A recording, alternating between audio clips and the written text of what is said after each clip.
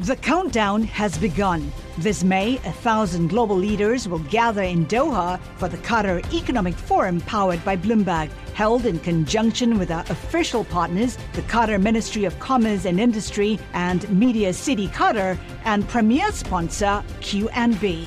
Join heads of state, influential ministers, and leading CEOs to make new connections and gain unique insights. Learn more at QatarEconomicForum.com. This is A Closer Look with Arthur Levitt. Arthur Levitt is a former chairman of the U.S. Securities and Exchange Commission, a Bloomberg LP board member, a senior advisor to the Promontory Financial Group, and a policy advisor to Goldman Sachs.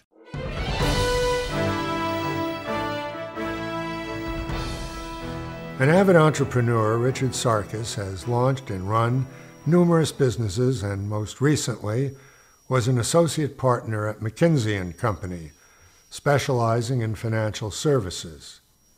In 2013, he co-founded Reonomy, a commercial real estate data and analytics platform that he hopes will democratize the world of commercial real estate data, bringing commercial real estate into the 21st century in line with other capital markets.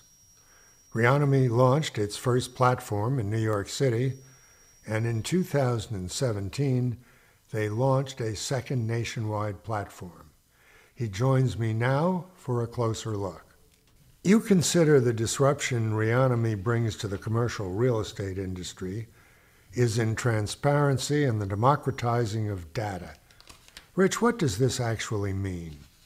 Well, if you look at commercial real estate, it's by all intents and purposes the largest asset class in the U.S., and yet it's been one where you've had asymmetric information advantage, and it's that information, that insight, knowing that a building is a good site for redevelopment or that a building is listed for sale or maybe under-leveraged, that type of insight and information has basically been held in the minds of a few, and trading on that information has been how folks have made money.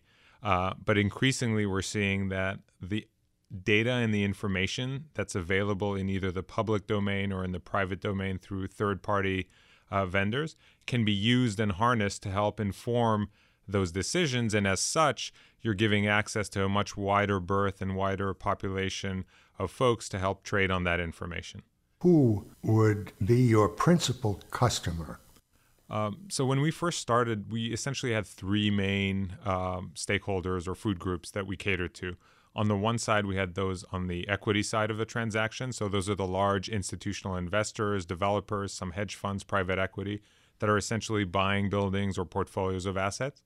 On the other side of that trade, you have folks on the debt side who are looking to secure the mortgage or refinance a property. Those are big banks like Chase, Wells Fargo, et cetera. And then the third big group are the ones who are trying to broker those transactions, so the brokerage firms, large firms like a CBRE, a Newmark Knight Frank, a JLL. In a sense, they view us like the Bloomberg for buildings, where we cover the information on an asset-by-asset, a building-by-building level, the same way you'd go to Bloomberg to get information about a company before trading that stock. But how do they pay you for that information? So we've got a pretty wide suite of products. On one end of the spectrum, we've got an easy-to-use, lightweight web application. So it's almost like Zillow, if you know that, for Yes. residential. So it's the Zillow for commercial real estate, where they pay us a monthly fee in exchange for access to our website. And so they can search a building, they can search a market, a specific asset type. And so that's a recurring monthly fee that they pay us.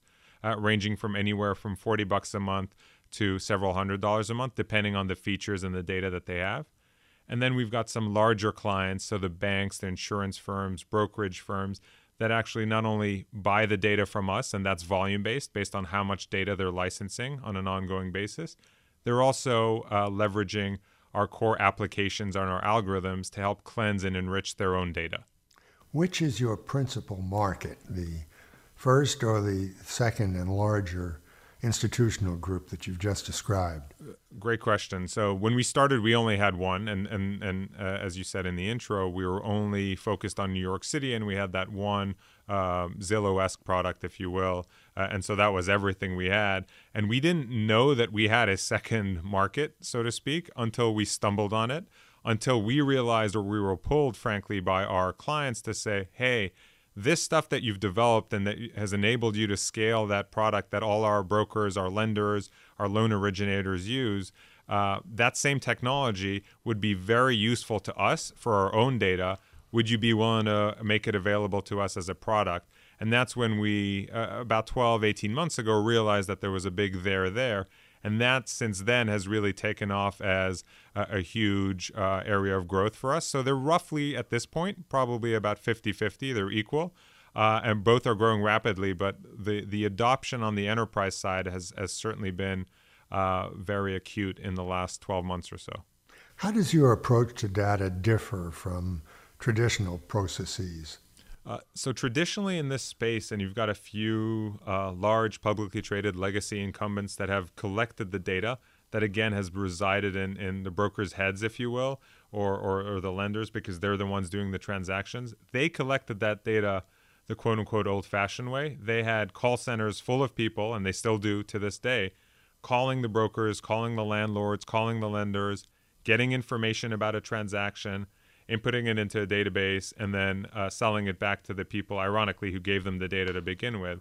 And so if that is a human-driven approach, we have a diametrically opposed business model that leverages machines, algorithms, cloud computing to gather and cleanse that data. So it's pretty diametrically opposed to what's been out there in the past. Property ownership is often obscured by opaque LLCs. How do you cut through this and get information? Yes, that's one of the, and to me, as somebody who was not a commercial real estate insider when I started this company, that was somewhat counterintuitive, that here you've got these massive buildings, and yet it was very difficult for folks to actually ascertain who owns them, because, 123 Main Street would be owned by 123 Main Street LLC. That doesn't really tell you much as a potential equity player or a debt player who's behind that, and importantly, what else they own and might be exposed to. So what we do is we have these algorithms that collect all the data that's out there in the public domain, mortgage filings, violations, permits, tax filings, and they take all that data, and our machines and our algorithms are able to stitch all those data points together and follow the digital breadcrumbs, if you will, to go from one LLC to the next and ultimately to the parent companies and the principals associated with them. It's a series of rules, if you will, that do that.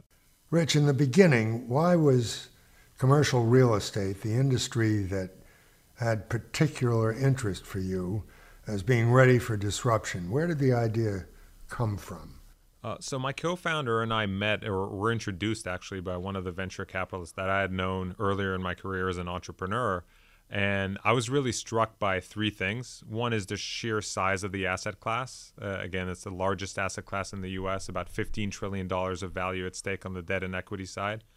I was also struck by the fact that there was a lot of inefficiencies and pain points where people weren't able to collect or analyze data in a way that they were used to in other areas of capital markets and trading securities and derivatives, et cetera. And last but not least, I was very excited by the fact that there hadn't really been much technological innovation, if at all, in this space. So I thought taking those three things together were a recipe for a potentially very large outcome and a valuable company. Well, I can see where this data would be extremely valuable.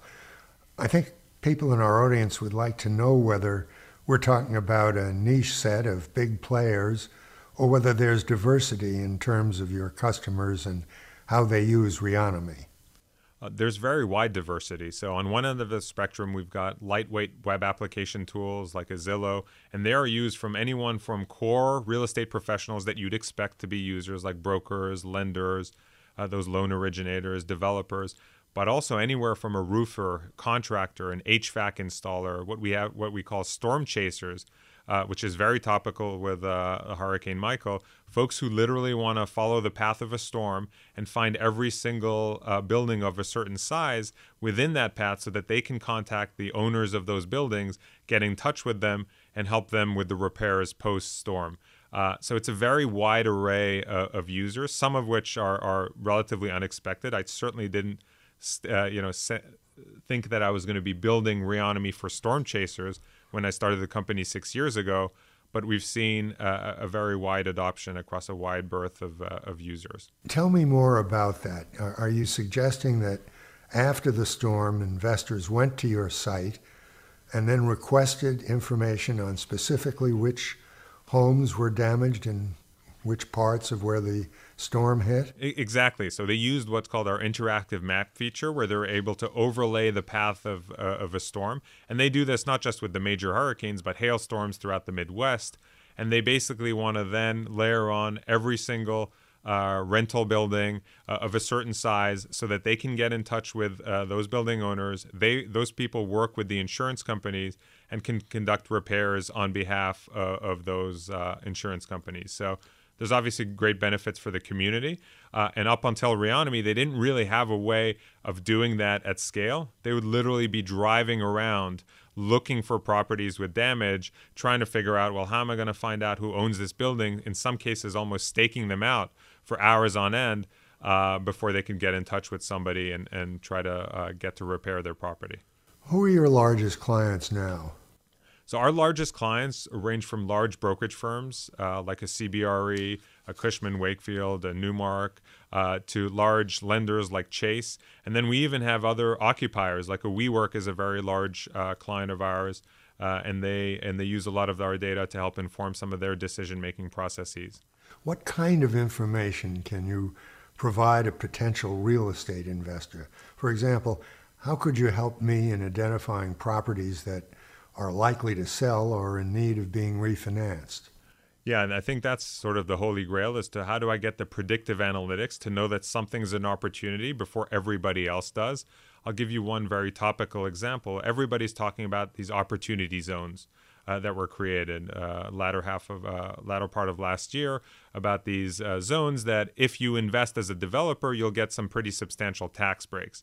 The problem is that it's very difficult to actually find which properties lie within those within those opportunity zones, and then get in touch with the owners and developers to try and do an assemblage or build something. So with our platform, you're actually able to overlay the opportunity zones to the actual assets, and as a developer, you'd then be able to contact the owner of the current site and make an offer and then try and build something over there and get the huge tax breaks that are associated with that, and then ultimately do what they're designed to, which is spur development and economic growth within those regions.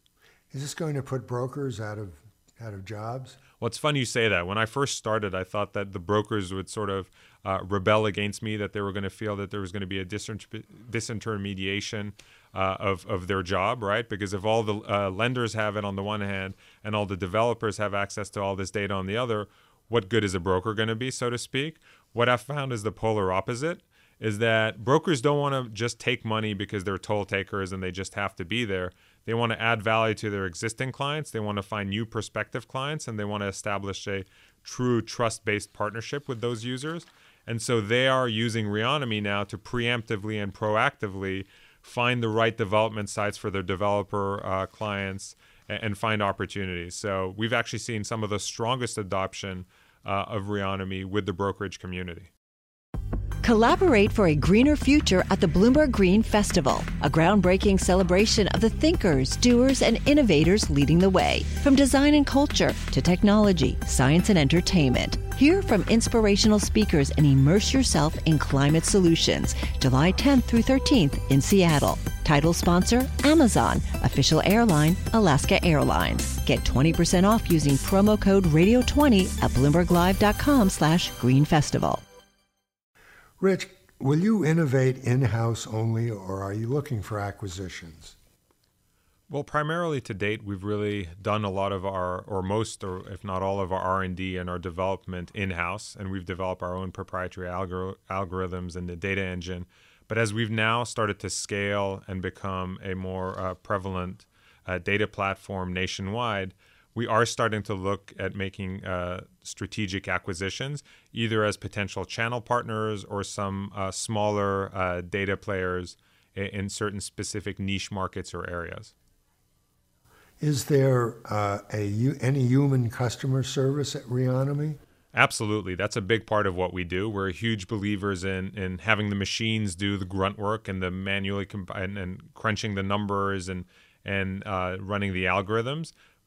But that just as important as that is having that human touch, that human presence. And so we've got a world-class, what we call our client success team, that is dedicated to the success of our clients.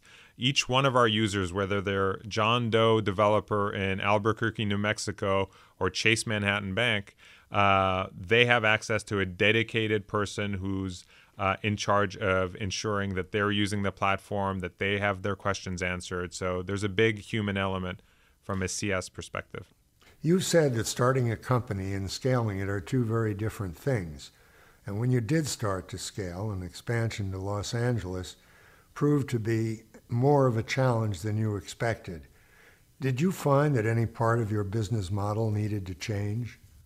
Absolutely. That was a big lesson learned, because when we started in New York, we had one way of compiling the data. And when we took on additional capital from Bain Capital with a view to scale our platform nationwide, we naturally thought, well, we're going to do exactly what we did in New York, in the second largest CRE market in the US, which is LA. The issue is that the LA data ecosystem was completely different than New York, so it just simply didn't translate. And essentially, we had to go back to the drawing board and find a different business model or a different way to scale. How long did it take you to do the national launch?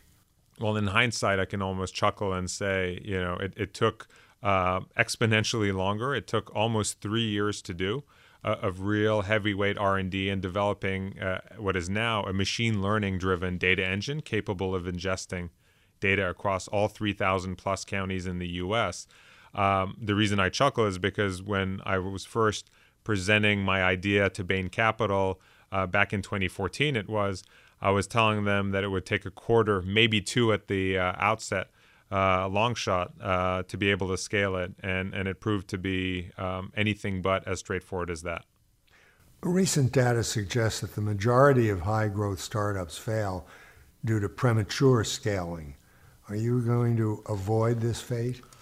Well, it's something that I'm very mindful of, because what happened when we were getting ready to scale and we were successfully launched in New York and looking to do LA, I committed, frankly, the cardinal sin of scaling before I was ready to. And what you just asked about, we started hiring folks. We even hired sales folks in LA before we had launched. And then when we saw that it wasn't going to work, we had to make the unfortunate decision to shut down that part of the business in order to be able to redevelop a platform that was going to work. So now, having gone through that, it's something that I'm very mindful. I don't want to make that same mistake twice.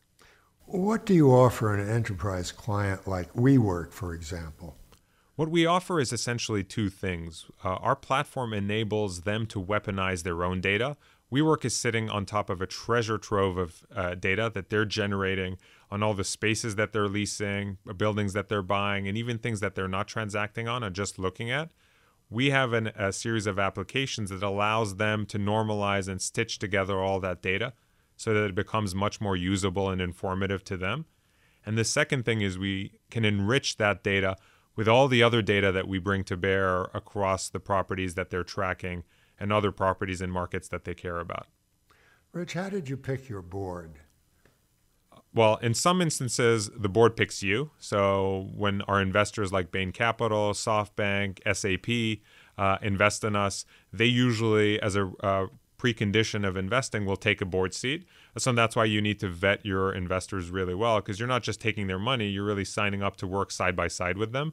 And in other instances, we've got independent board members who come from such companies as S&P and Vornado, who bring tremendous subject matter expertise and help from a business point of view answer some of the hairier business problems and questions that we have.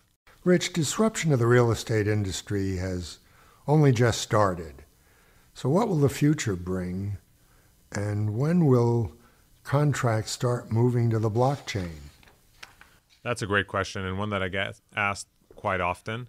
I'm a big proponent of crawling before you walk, before you run. I think blockchain has a lot of great potential applications. I don't think that commercial real estate is in a position where it can necessarily unlock a lot of that value, for the reason that a lot of the data right now is still very fragmented, even within a company. I think we're trying to help companies overcome that problem. And once they have nice, clean, normalized data, the blockchain is a great way for them to then have the transactions, have a great audit trail. But I think there's a little bit of work that needs to be done in the coming year or two to be able to get the industry in a place where it can really take advantage of what the blockchain has to offer. Is it easy to raise money now, and is it tempting to overbuild the company? It is. And one VC that I respect a lot said that, most startups fear that they're going to die of famine, but a lot of them die of gluttony because they raise too much money. And when you have a lot of money in the bank, you feel compelled to spend it, and then you overspend. And that can lead to some very bad decisions, and spending gets out of hand. And next thing you know, you've raised at a high valuation, but you don't have the metrics to justify that. So it's something we've tried to be very mindful of. And from the time where we were trying to figure out how to scale our company from New York to national, it took us over 3 years, and we didn't raise a penny in between that time because we knew that our business wasn't ready to support that additional capital and allow us to scale. Now, you're tracking tech growth to find which market one should be considering investing in next. Where are the new tech hubs you've identified? So what we're seeing is a lot of activity in Southern California. LA certainly, and LA over the past few years has a lot of well-publicized tech activity with Facebook, Google coming into such markets as Santa Monica and Venice. What's interesting to see is that further migration south is now starting to touch San Diego, and that's starting to be a very fertile and big market from a tech growth perspective. Is the commercial real estate market in the western part of the country more attractive than New York right now? Right now, it seems to be. The data suggests that LA is white hot. In some asset types in New York, you're seeing a bit of a slowdown. Others are still doing well. But LA and Southern California in particular seems to be very bullish right now from a CRE investment perspective. You've also mentioned Philadelphia as a booming commercial market. Why? Yes. Well, what's interesting with Philadelphia, there's a lot of vacant land in Philadelphia that's ripe for development. So what you're seeing is a lot of developers move in, snap up some of that vacant land, ideally assemblages of vacant land that's contiguous, and develop. Because what we're seeing is, and in some cases, it's almost becoming a commuter city to New York, where some folks are living in Philadelphia and working in areas around there. And then it's also developing its own more robust economy. And there's a lot of opportunity to build and develop from scratch over there, given the prevalence of vacant land. You've done a remarkable job, and it's a great story. Did you always set out to be your own boss, or did you see ideas that needed development, and that's how it happened? I've always been enamored with the notion of building something out of nothing. I went to a French high school growing up, and I remember when I was about 8 or 9 years old, the teacher was trying to explain to us what an artisan was. And the way she framed it is, an artisan is somebody who takes great satisfaction and derives a sense of purpose from building something out of nothing, from seeing a finished, beautiful wood chair from a pile of twigs. So I've carried that analogy forward with me in my business career, and that's the part of being an entrepreneur that I find very intoxicating and fulfilling. Reonomy isn't your first startup. What mistakes did you make in the past that helped you with this new venture? I've made a ton of mistakes, and I like to joke that I've lost my hair as a result of the stress that it can cause. Part of those mistakes is being defensive and maybe not being egoless about the decision-making process and admitting that it's okay to make mistakes. And in fact, you invariably will make mistakes. It's how you react to those mistakes and how you're able to course correct that is going to make a company and you successful versus not making mistakes to begin with. Who told you that the idea would never work, and why? So we got quite a few rejections early on from VCs that said, look, if it ain't broke, don't fix it. A lot of folks in commercial real estate are making money hand over fist. Certain people are going to feel threatened, which are all very good reasons. But I go back to the fact that it's just such a big asset class that is ripe for disruption that I felt very compelled, and I had that courage of the conviction, so to speak, that there was a there. And that's part of the folly, if you will, the madness of an entrepreneur, is you've got to be a little bit crazy to persevere in the face of adversity or data that suggests that it can't be done. Rich, is the company profitable at this time? So we're growing very robustly on the top line. In terms of profitability, we are not cash flow positive or profitable. We're choosing to reinvest all of our dollars back in the company because we're in this hyper growth mode, and we really want to keep growing from a customer base perspective versus necessarily optimize for profitability at this point. He is a serial entrepreneur, former associate partner at McKinsey & Company, and his new venture, Reonomy, seeks to democratize the world of commercial real estate by making all the relevant data transparent, bringing real estate information and data into the 21st century in line with other capital markets. Richard Sarkis, thanks for joining us. By the way, if you have comments about the show or suggestions for topics, please email me at acloserlook@bloomberg.net. That's a closer look, one word, at bloomberg.net, and follow me on Twitter at Arthur Levitt. This is A Closer Look with Arthur Levitt.